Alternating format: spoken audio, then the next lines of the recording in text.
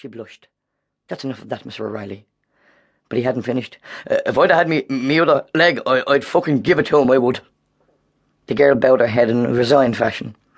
"If you had your other leg, Mr. O'Reilly," she snapped, "you would have caught the children and you wouldn't be here now, would you?" She closed the doors of the hatch in the hope that Mr. O'Reilly would vanish. He gathered himself together, slid the card into his inside pocket. He put his glasses into a clip-lid box and popped his crutch under his arm. As he made for the exit, he said aloud, "And you're the bollocks too." He opened the door of the waiting room just as Marion got to it. "That one's a bollocks," he said to her, and surprisingly quickly he headed off down the hallway. Marion looked after him for a moment and then turned to Agnes. "What was that about?" she said as she took her seat beside her friend. Agnes just shrugged. "I don't know." "Well, did you go?" "Yeah." "Are you all right then?" "I'm grand." "Jesus, the paper they use in here cuts the arse off you." "That old grease-proof stuff?" "Yeah, it's like wiping your arse with a crisp bag." "Mm-hmm." "Well, what are we waiting for? I was waiting for you to come back. Come on." The two women went to the hatch. Agnes pressed the bell and they heard no sound. "Press it again," said Marion.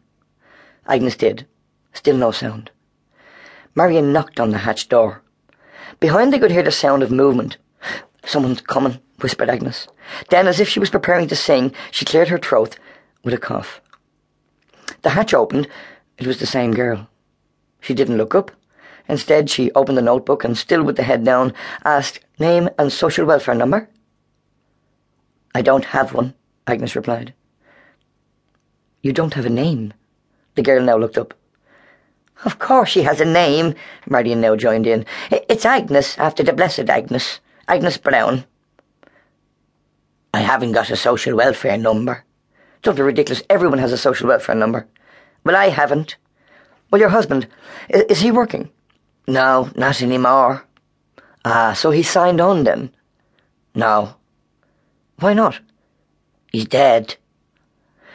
The girl was now silent. She stared at Agnes and then at Marion. "Dead?" Both women nodded. The girl wasn't giving up. "Do you have your widow's pension book with you?" "I haven't got one, that's why I'm here." "Ah, so this is a new claim." The girl felt better now that she had a grasp of what was going on. She lifted a form from below the counter. Both women shot glances at each other, a look of fear crossing their faces. They regarded the answering of questions and forms as an exam of some kind. Agnes wasn't prepared for this. The girl began the interrogation. "Now, your full name?" "Agnes Loretta Brown."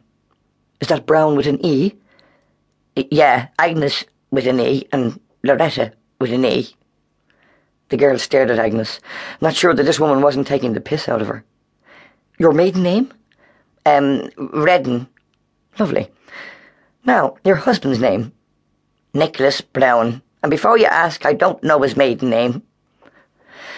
"Nicholas Brown will be fine. Occupation?" Agnes looked at Marion, back at the girl, and then said softly, "Dead." "No, when he was alive. What did he do when he was alive?"